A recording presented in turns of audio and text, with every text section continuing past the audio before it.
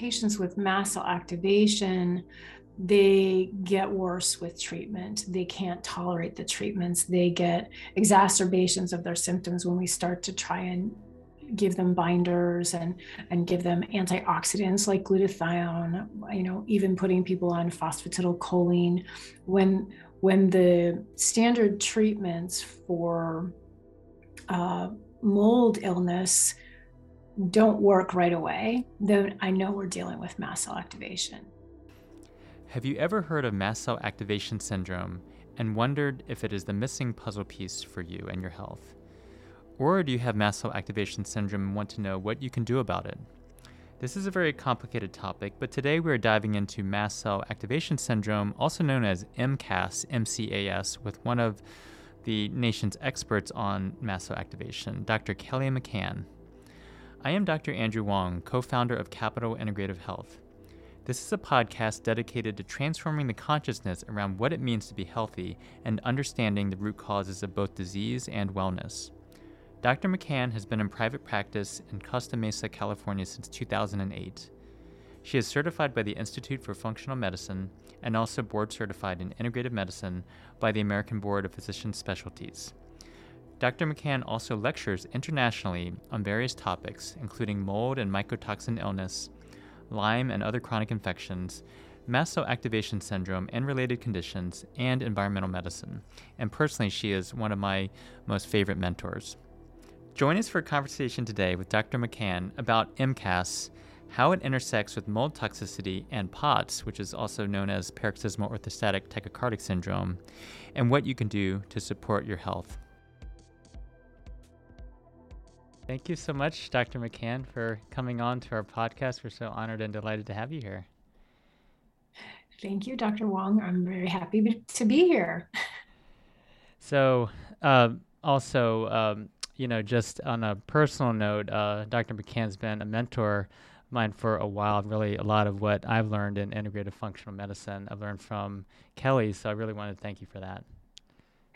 You're welcome. My pleasure. And, as you see in your clinic as well, we have a lot of patients, a lot of people in the community even that aren't in our clinic that have a lot of complex chronic illnesses, health challenges, of course.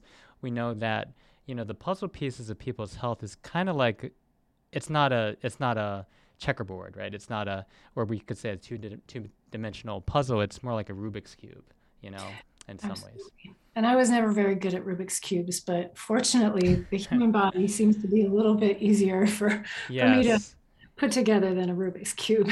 Exactly. I mean, there are people that are very talented with Rubik's Cubes. There's actually a Netflix series called Cubed where these world champions can do Rubik's Cubes in like 5 to 6 seconds, actually, which is amazing. They tend to be good at math and they tend to be very much, into that.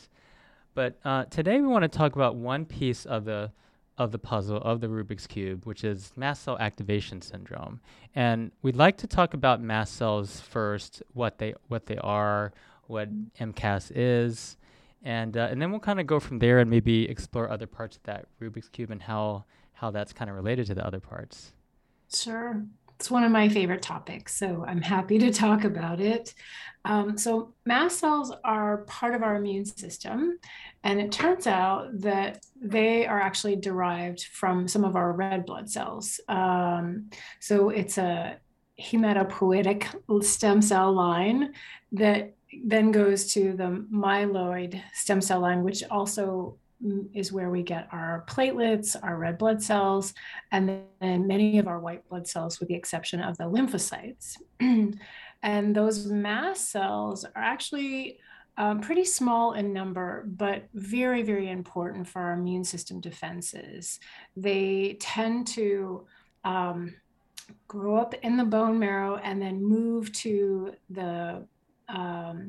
the areas of interface between ourselves and the outside world. So they live at the border of our mucous membranes in our upper respiratory tract, in our lungs. They line our entire gastrointestinal system. They also tend to be in our brain and then on our skin. And so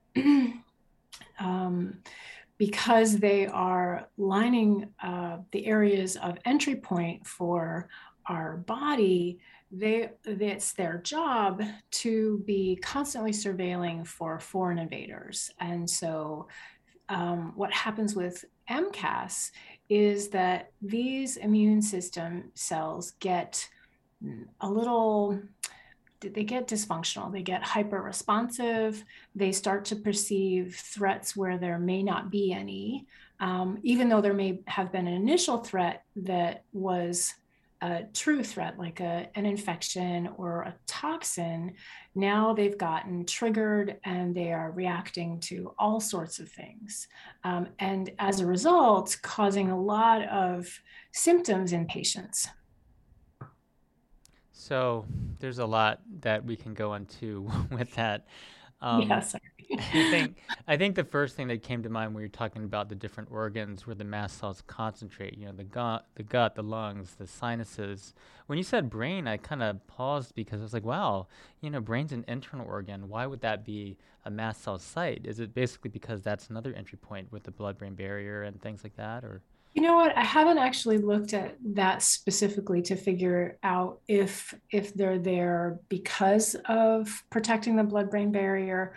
But we do know that when patients have mast cell activation symptoms, they get a lot of neurological and cognitive symptoms too. So some of the symptoms can be depression, anxiety, mood changes, irritability, anger, headaches. And I was just looking at a paper where it does tend to be that there's this relationship between the gut and the brain with regard to mast cells too. So you've got a lot of mast cells in the gastrointestinal tract, and then the GI tract is communicating back and forth between via the vagus nerve to the central nervous system. And so there's crosstalk there too. But that's a good question. I'll have to investigate why we have a lot of mast cells or some mast cells in our brains. Thank you. And just the symptoms you listed, and we know there's a lot of symptoms with mast cells with, anxiety, depression, and then on the other end, gut issues. How do people know, like listeners out there, if they have these type of symptoms, if it's something else that's causing the anxiety, depression, the irritable bowel, et cetera, or if it's related to mast cell? It's a good question, and it is hard. I mean, I think this is part of the science of the art of medicine. You know, there are two different consensus in terms of diagnostic criteria.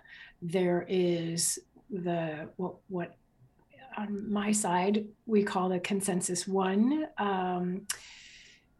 Diagnostic criteria for mast cell activation. And typically these are going to be the more conventional allergists, and they recognize anaphylaxis and some of the allergy type symptoms as symptomatology related to mast cells. But then they have this very strange, what I perceive to be very strange diagnostic criteria where they only look at tryptase, and they say if tryptase is 20% plus 2 nanograms per milliliter greater during a flare than at a normal time frame, that is the criteria. So their criteria is very rigid. And then, patients have to respond to appropriate treatments. So that's consensus one. That was originally delineated by an allergist named Valent and his cohort of folks in 2010. Soon after that, Dr. Lawrence Afrin and his colleagues put out a different statement, which we've now decided to call Consensus 2.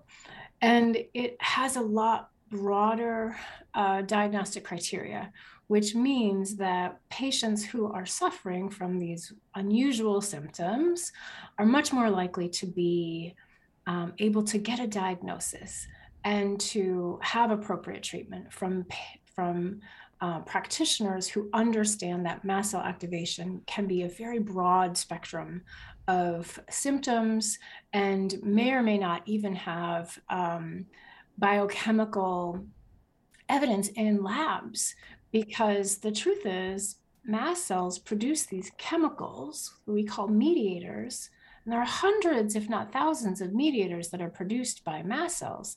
And in commercial labs, what we have available now, we can test for maybe 6 or 7, maybe 8 of these markers. So the likelihood that somebody could have mast cell activation with lots of symptoms and still get a biochemical lab value that is positive, no, it's not 100%. Would you say that mast cell diagnosis is kind of like finding a needle in a haystack, but then not even realizing there might be 6 or 7 different haystacks? We're looking at like one haystack, you know? Yeah, absolutely. It is Yeah. complicated. So, in order to get back to your question, how does a patient know that they might have mast cell activation? It is, probably the easiest way to say it is it's inflammation that might be in multiple systems of the body. And typical symptoms could be things like fatigue, allergy symptoms, irritable bowel symptoms. People can get palpitations, chest pain. They can get neurological symptoms like we talked about with the anxiety, depression, migraines, etc. They can have shortness of breath and lung symptoms, asthma symptoms, but also, again, think about inflammation in other parts of the body. So, interstitial cystitis, which is bladder irritation, any sort of fibromyalgia type symptoms, joint pain, headaches. And then for women, they can have menstrual irregularities, heavy periods, painful periods, and then autonomic nervous system dysfunction. So the autonomic nervous system, which is, as you know, part of the nervous system that enables us to breathe and our hearts to pump and our gastrointestinal system to do its job without us having to think about it. That system is often impacted either by mast cell activation or as its own separate entity, which we can talk about. Wow, that's a whole nother. That Rubik's cube just opened up a new rabbit hole, I think. Oh Yes. well, let's dive into a couple of small rabbit holes. I think there won't be too deep. We can still get out of them here. But Okay. so Okay. one thing is, in terms of mast cells, and you've explained really beautifully here, what they are, how they work in the system, what symptoms might be, sort of diagnostic based on criteria 2 or consensus 2, like you said. How common is it for people to have there been studies on consensus 2 mast cell activation? But also, if we think about it from an integrative functional naturopathic perspective, right, in terms of root cause, and chronic disease often being caused by inflammation. And we know that inflammation usually doesn't silo in one organ, right? It always kind of spread, brain, gut, hormone system, different tissues of the body. Wouldn't all chronic inflammation in a way be potentially influenced by mast cell activation? Potentially. I mean, Yeah. it does get a little confusing, but I think that one of the things that I will say is um, it does appear that about 17% of the general population has mast cell activation. You said So that's 17%? That 17%. is a huge number. Exactly. That is a huge number Wow. of people. And the history is really, really important. So many of these people who develop mast cell activation will be allergic to kind of kids. They might have food sensitivities and food allergies. They might have environmental allergies as kids. And typically, if you listen to the story and take the time, or for those patients who are listening, think about your own history, and you may see that there's periods of waxing and waning and increased exacerbations of symptoms over the years. So, I was an allergic kid. I had, runny nose and allergies and stuff like that in my teenage years. And it wasn't until later that the mold exposure and the Lyme disease and all of those things started manifesting in gastrointestinal issues and hives and things like that. So, if I look at my own life, I can see the progression from being I would have been diagnosed with mast cell activation as a teenager, but now in my late 40s, early 50s, I have a lot more symptoms, and so I think that that's part of it too. Is that there's this stepwise progression that happens, mostly because our mast cells are getting triggered by a variety of different things, like chronic infections, like mold exposure, like environmental toxicants, which is their job. And we don't know all the genetics. In fact, mast cell activation seems to be more related with KIT genes that have what are called somatic mutations. So we're not all born with mast cell activation. I think the genes take hits over time that start to change the functionality of those mast cells, getting them to be more and more hyper responsive. Yeah, I kind of, when you were saying that, I was imagining if someone was like hitting my shoulder, right? Right, like this, and the first few times it was just like a little annoying. But then Right. after a while, it's like, oh, my shoulder's starting to hurt, and it starts to throb, and that kind of thing. Yeah, I think Everything's it works something like that. something like, the mast cells are getting more sensitized over time. Do you feel like as a population, are we getting more sensitized in general by the global hits of not only infections, but, global toxicity and all these different things, the pesticides, all Absolutely. that? Absolutely. I think, unfortunately, our health is going to continue to be challenged because of so many environmental exposures that we have, whether that's glyphosate or, other pesticides, et cetera, et cetera. That's a whole topic. That's a whole nother topic, yes.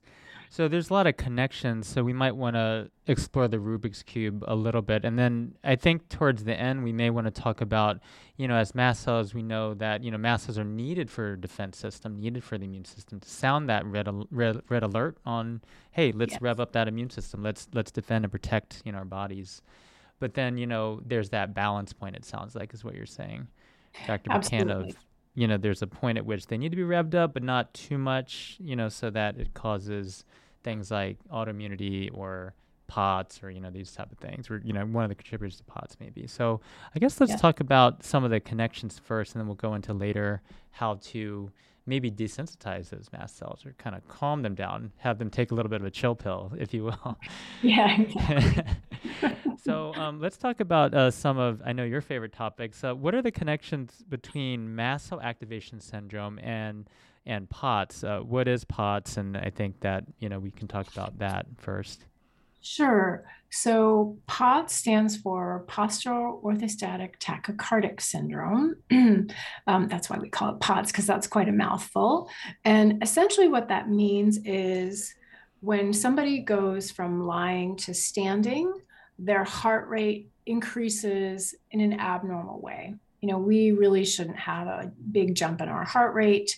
But with patients who have this POTS syndrome, their heart rates can jump 30 or 40 beats. The younger they are, the more they have to have the 40 beat per minute increase. So that's the clinical definition of POTS. Now, POTS is only one of a variety of different kinds of dysautonomic conditions. Another fairly common one is orthostatic hypotension, where the blood pressure drops, systolic 20 beats or diastolic 10 beats, 10 points when a person goes from lying to standing up. But the POTS tends to be much more common with mast cell activation. I did a quick literature search in preparation, and there was one study in allergy and asthma just last year where they did a chart review of like 200 different charts looking at patients who had POTS and Ehlers-Danlos syndrome, which is something else we can talk about. But 31% of those patients who had the diagnosis of POTS and EDS also had symptoms consistent with mast cell activation and at least one biochemical marker. So there is some overlap there. There was another allergist, probably consensus one author, who wrote an article that completely denied the relationship. Of course, we're going to get lots of varying opinions in the medical literature. But then there was another one that came out in 2021, an American Journal of American Heart Association, actually, where 42% of the patients with POTS had mast cell activation symptoms. So, somewhere between 30 and 40% overlap, which is pretty huge. Some of the other studies, it looked more like 60% overlap. So there, again, in the consensus 2 community, we start to talk about these conditions as absolutely being related. In fact, we have a name for them called pentad patients, or even, pentad plus patients, where they have mast cell activation, dysautonomia, Ehlers-Danlos hypermobility syndrome, autoimmune conditions, and then often gastroparesis too. And then you can throw in chronic Lyme, chronic mold, SIBO symptoms, and these patients are the patients that are walking through our doors. Yes, yes. So thank you for that tour de force of all the genetic associations there. I wanted to just take a little bit of a sidebar, since we're both trained in the traditional medicine at first and then integrative functional. And, I think in traditional medicine, we aren't really taught to think beyond the silos, I mean, that's just one of those challenges that we see with why isn't traditional medicine as good or effective as we would like to, when we use that hat. Right. At really dealing with chronic issues, because it wasn't really that we got that training and that type of medicine when we need to connect the dots, which you need to, I think, in complex chronic illness. Absolutely, we need to connect the dots. And, I don't recall, of course, my lenses were different then, but, in the late 90s, early 2000s, patients didn't look like this. They weren't that complicated, not in general. If somebody had an autoimmune condition, then you would see the autoimmune condition, but they didn't tend to have all of these other symptoms. Even in the beginning of my practice, in the early 2000s, I don't recall the level of severity that patients have these days. I don't know if that's your Well, I kind of see it like the sea level rise, right? We're not going to know until it floods all the coastal towns, yeah, I agree. I don't know, because I think everything changes sometimes slowly or imperceptibly, and then it's like, oh, why are we seeing so many people? But we do feel like we're seeing sicker patients now. It seems, yeah, for sure. I think just from treating people over the years. But then the other thing is, all the lab companies are revising the ranges of health downward to fit an average. In other words, testosterone, or, it's like, it's normal, but was it normal 20 years ago, 30 years ago? It was low. So, who's to say, ranges are being revised downward in order to fit normality, even though that's not healthy.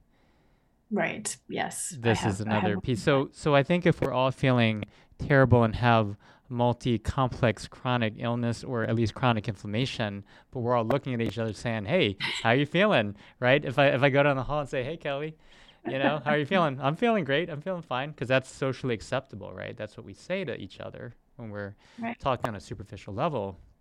But if we're all kind of feeling that way, and that's the baseline, and all of our friends and family are like that, then that's normal, but it's not necessarily healthy. So I think our goalposts may have changed too, and it's good to probably remember where we were, so we can maybe get back to that if possible. So yeah, that's very true.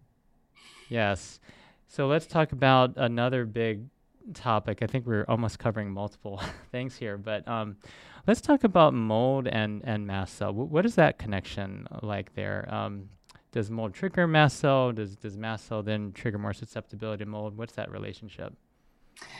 So absolutely, I've seen again and again and again mold trigger mast cell activation, which makes sense because that's what the mast cells are designed to do. They're designed to perceive a threat.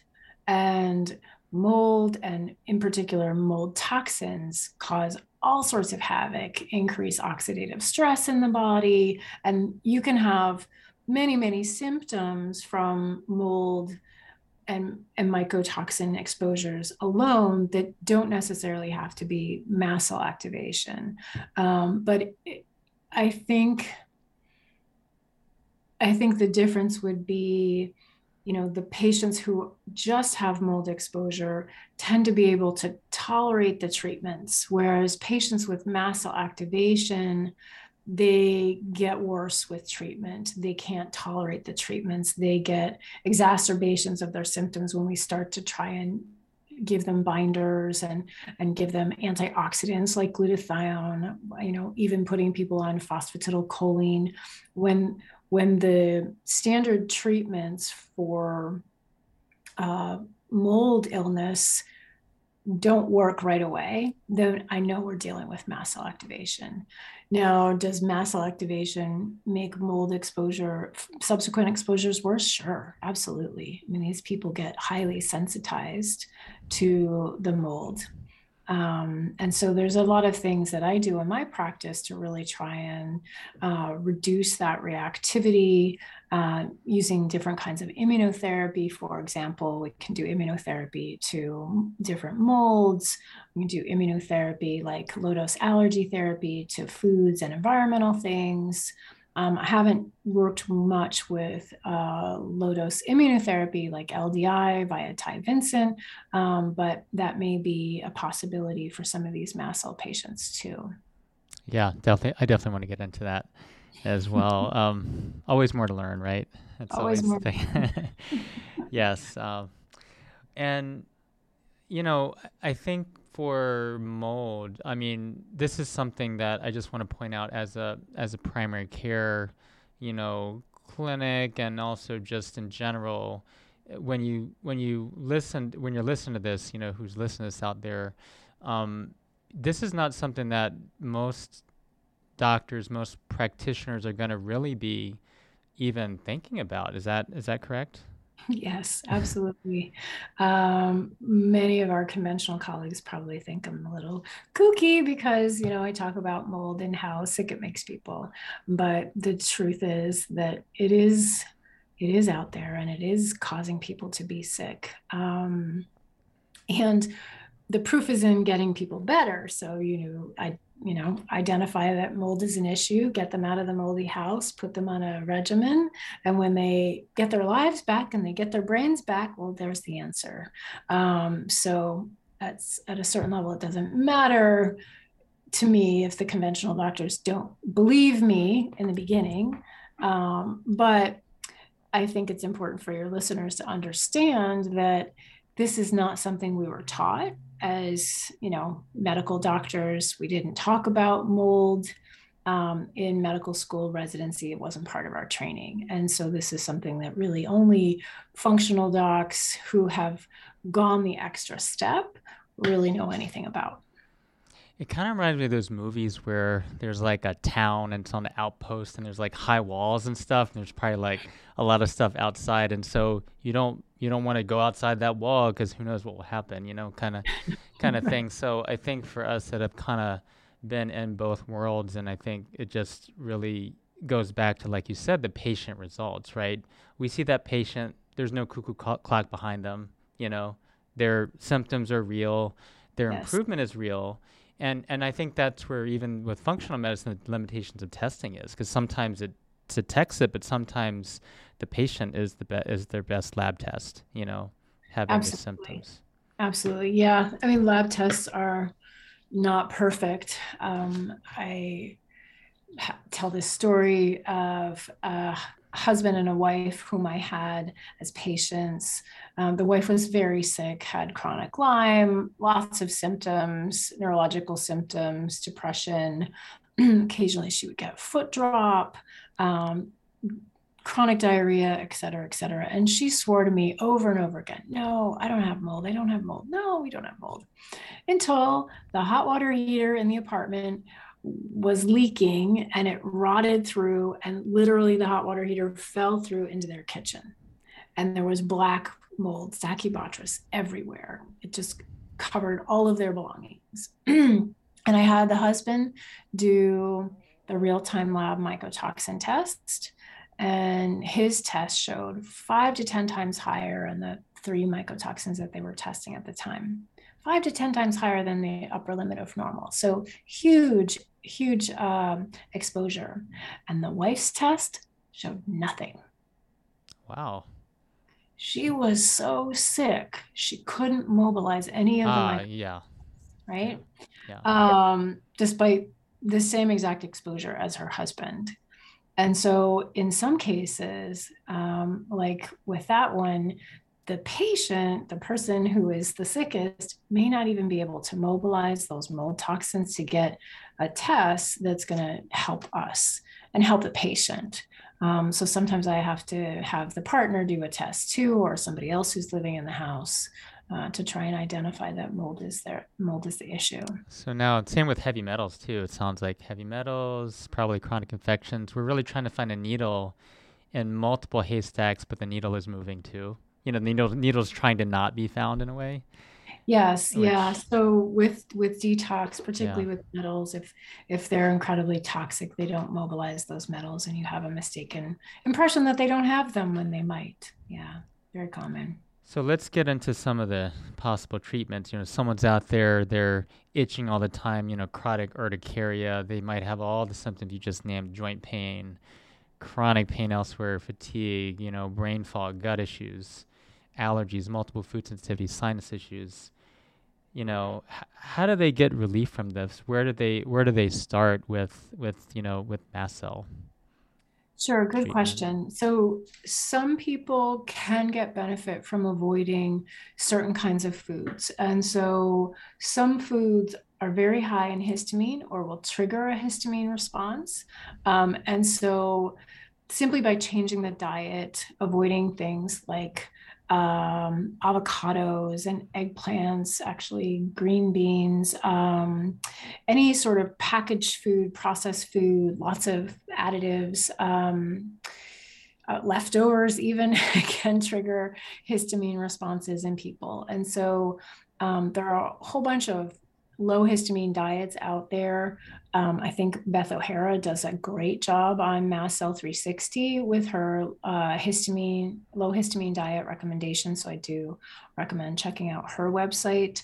And then patients really need to start keeping a journal, because even if they eat a low histamine diet or may not be reactive to all those histamine foods and vice versa. So that's really an important place to start. And then there are some supplements that they can try. Some of my favorites include quercetin. And quercetin is a mast cell stabilizing supplement. It's available all over, and it's generally very safe, and it will help with a little bit of COVID too. So why not? The doses range from like 250 milligrams, upwards of 1,000 milligrams 4 times a day. So there's a lot of flexibility in the dose for quercetin. There are some enzymes that help break down histamine, such as DAO enzymes. So again, going back to the diet and the food, some people don't make enough DAO enzymes to break down the histamine in the foods, so they can take DAO enzymes before their meals to help with metabolism of histamine while they're eating. Let's see. So those are some of the ones that I would suggest that are supplements. Yes.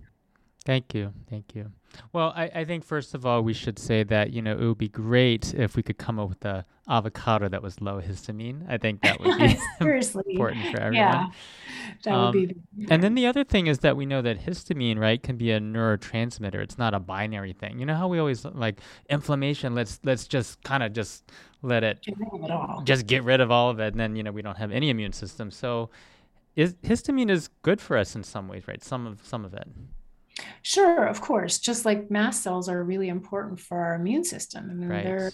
they're our defense. It's the aberrant or hypersensitive mast cells that are a problem, and it's the overabundance of histamine that's a problem. And I have patients who have so a normal histamine level in blood should be less than 1. I have patients with histamine levels like 2, 5, 25. 25 level of histamine. That person is really, that's a lot of histamine. That's a lot of histamines, yeah. Yeah. Now let's talk about root causes. So we talked about, I think before, that most of the immune system's in your gut, right? It's in the gut. How does gut health affect mast cell activation? Um, well, I mean, it depends. So somebody can have leaky gut and irritable bowel and SIBO, and they don't have mast cell, but it can be a component, as we're talking about, in these genetically susceptible, we don't understand the genes yet, person who has a lot of reactivity. So I find some of the biggest drivers of mast cell activation are really two things, predominantly mold exposure, and the infection Bartonella, maybe even more so than Lyme. Um, and those things, including Lyme disease, impact the gut tremendously. It can cause disruption in the gut barrier. It can cause disruption in the gut microbiome. You can get an overabundance of yeast and candida. You can get colonization with other funguses when you're mold exposed. And so those things can exacerbate symptoms of mast cell activation. So thank you. When we're talking about overall prevalence of mold toxicity, I mean, it sounds like it's hard to know if some people are testing and they're excreting that, say, in the urine or something, but then other people are just too toxic and they're just holding on to it and they can't really excrete it. How many people do you think have some degree of clinically significant mold toxicity, just overall in the general population, just kind of walking around into the grocery store? If you're just seeing a group of 100 people at Trader Joe's or something, how many people have mold issues, do you think? And Bartonella, same Um, thing. that's a good question. I actually haven't looked that up to see what that looks like, but I will say, you know, roughly 60% of all of the buildings in the US have some form of water damage.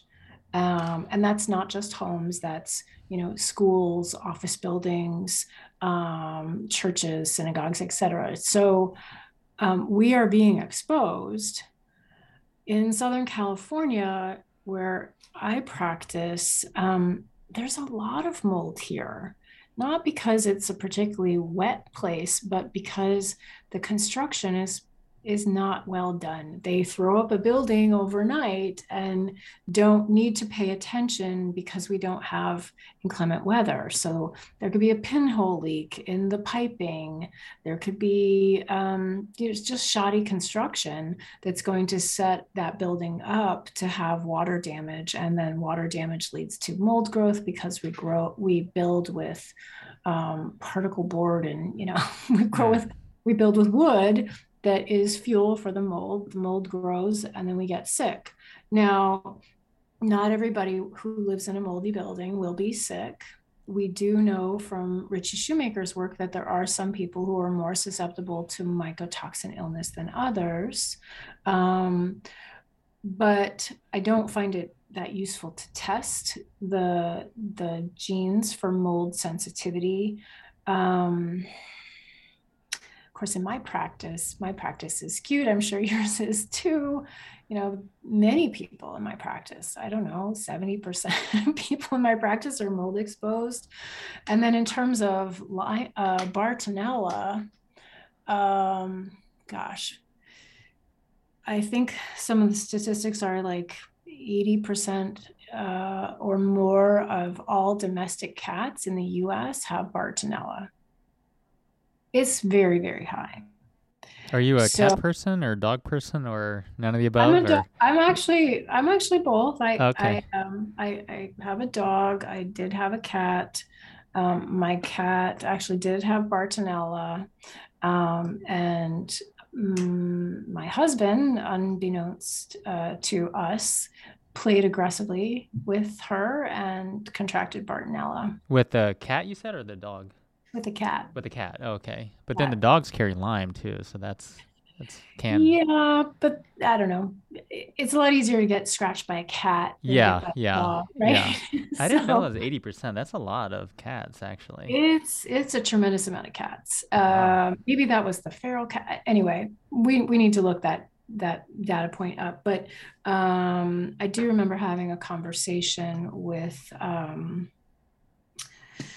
the the premier veterinarian who writes about Bartonella in the US, and it's a very high percentage. Now, most cats are not symptomatic. My cat was not symptomatic, but it doesn't mean that infection can't be transmitted.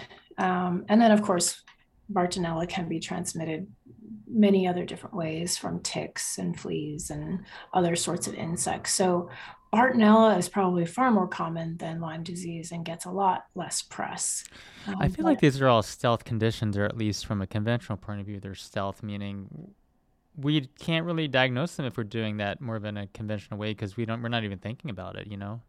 Exactly. So And the that's commercial hard. labs are not very good. Right, There right. are 20 some odd species of Bartonella in that we're aware of at this point, and most labs just check for Bartonella Hensley.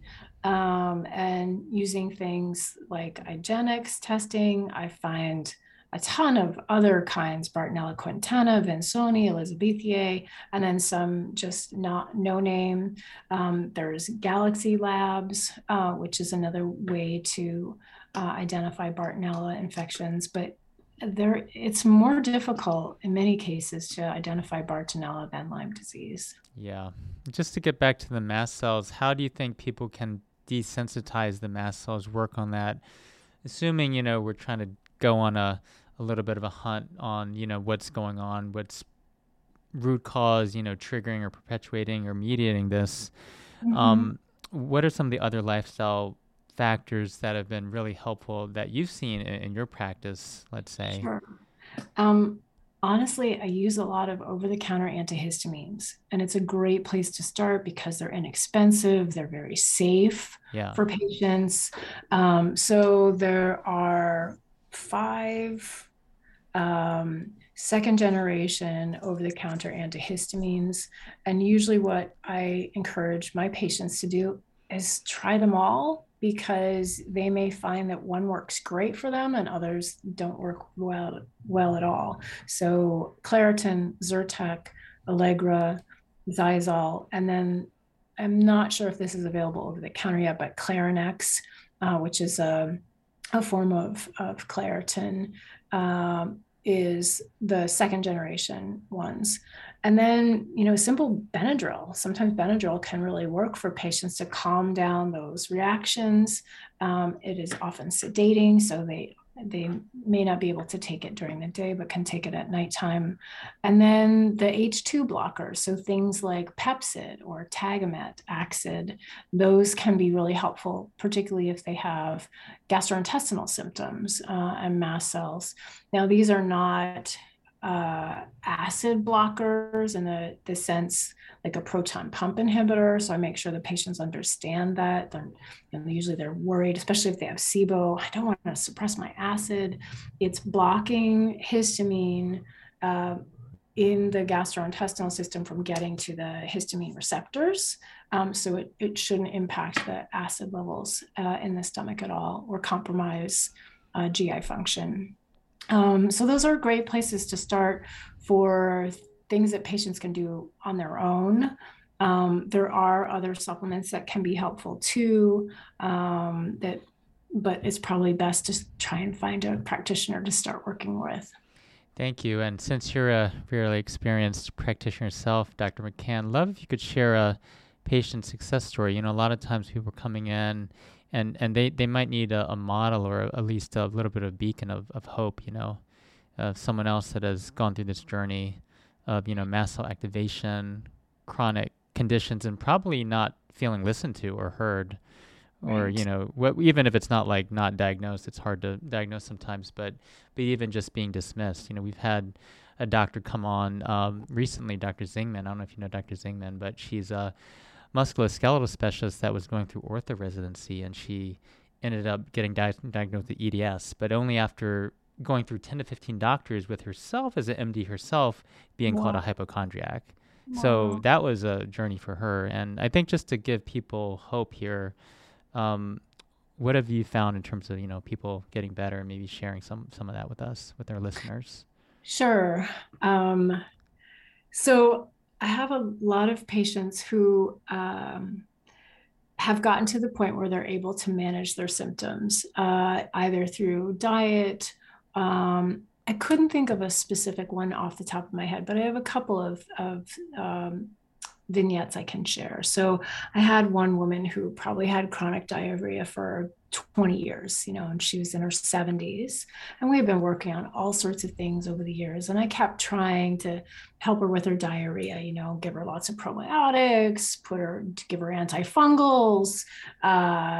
We did a parasite treatment for her. I thought maybe it was bile acid diarrhea. So I put her on bile acid medications. And then it dawned on me, maybe you have mast cell activation. And I put her on 2 Zyrtec a day. And that actually helped. I mean, she was going, 6, 7, 8 times a day, kind of watery stool.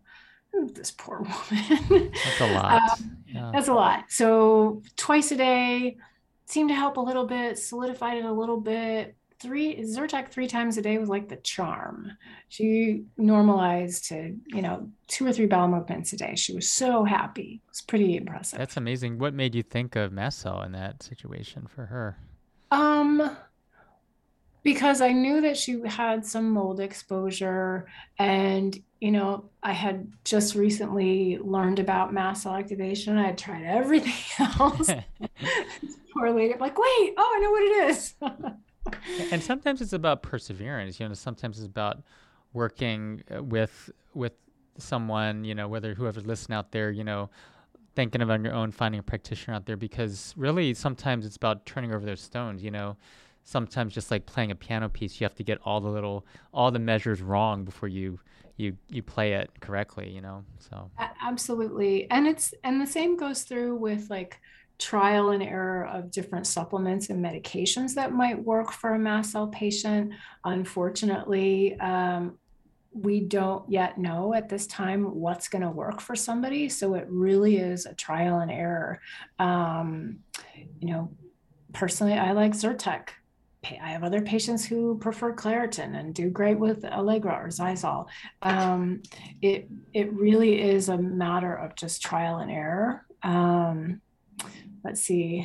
I have another patient that I can share as well. Again, an older woman, and she had Lyme and parasites, and she had a lot of hives. She would get these terrible rashes, and we figured out the Lyme and the parasite stuff, and for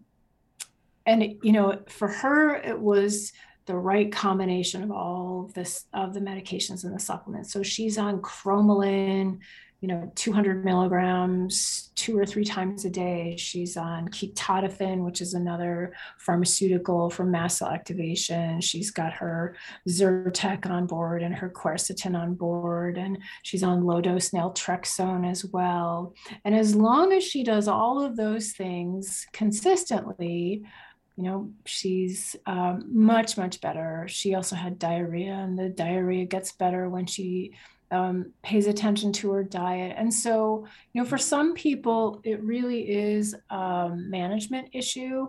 And then for some people, they can actually really get things under control and then back off on their medications and their supplements. And I have absolutely seen that.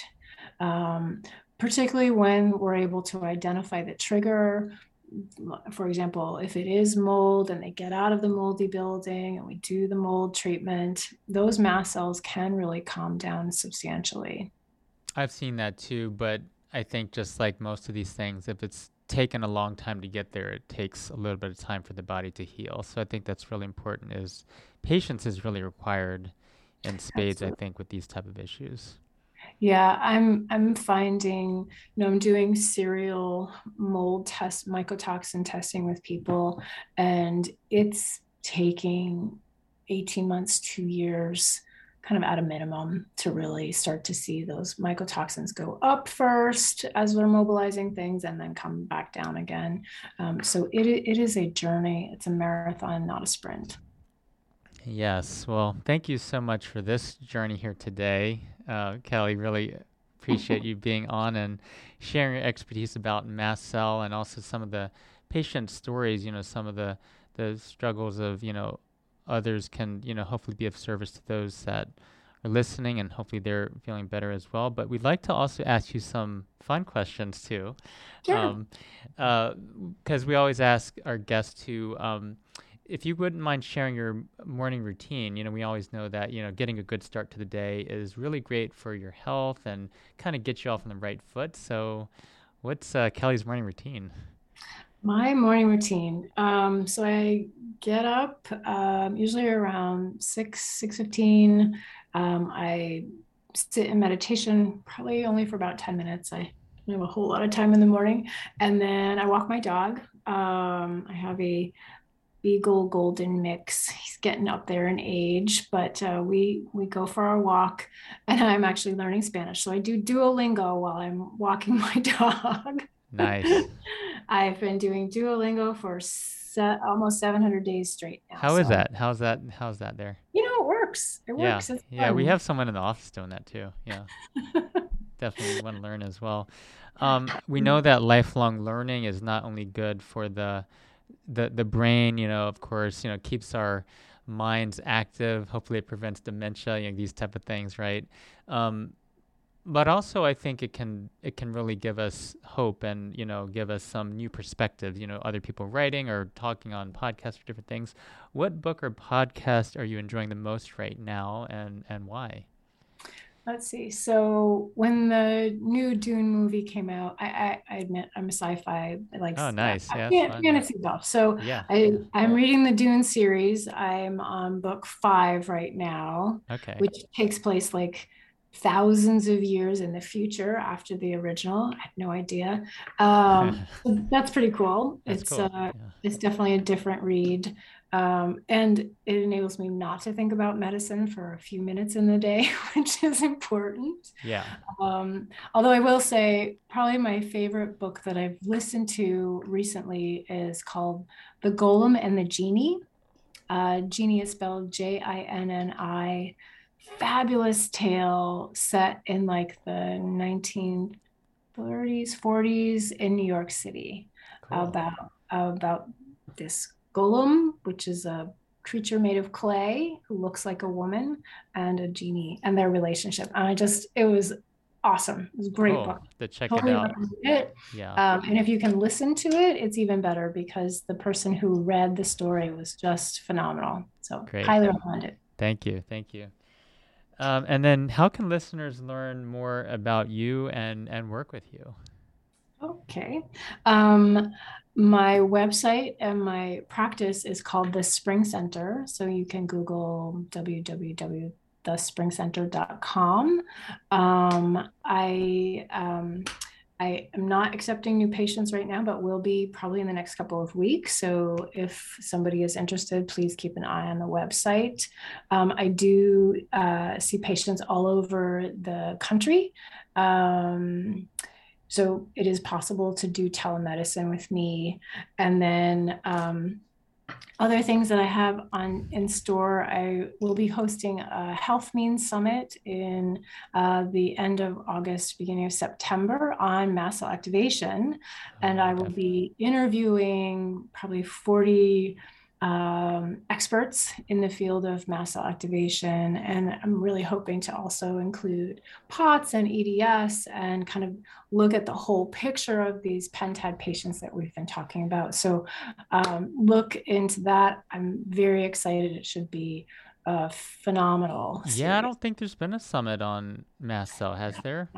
No. Until this year. This is exciting. Yeah. Well, we'll definitely be excited to listen to that. And yeah, thank you so much, Dr. McCann, for coming on today. And for our listeners, thank you so much. And please leave some messages in our chat box if you have any questions for Dr. McCann or just any kind of comments about this episode. You know, I think this has been really helpful. We have so many people with mast cell, so many people with symptoms of mast cell probably that are not even knowing that that's often what it is. So thank you so much.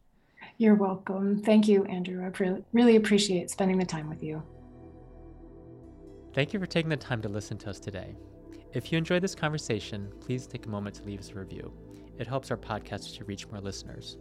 Don't forget to subscribe so you don't miss our next episodes and conversations. And thank you so much again for being with us.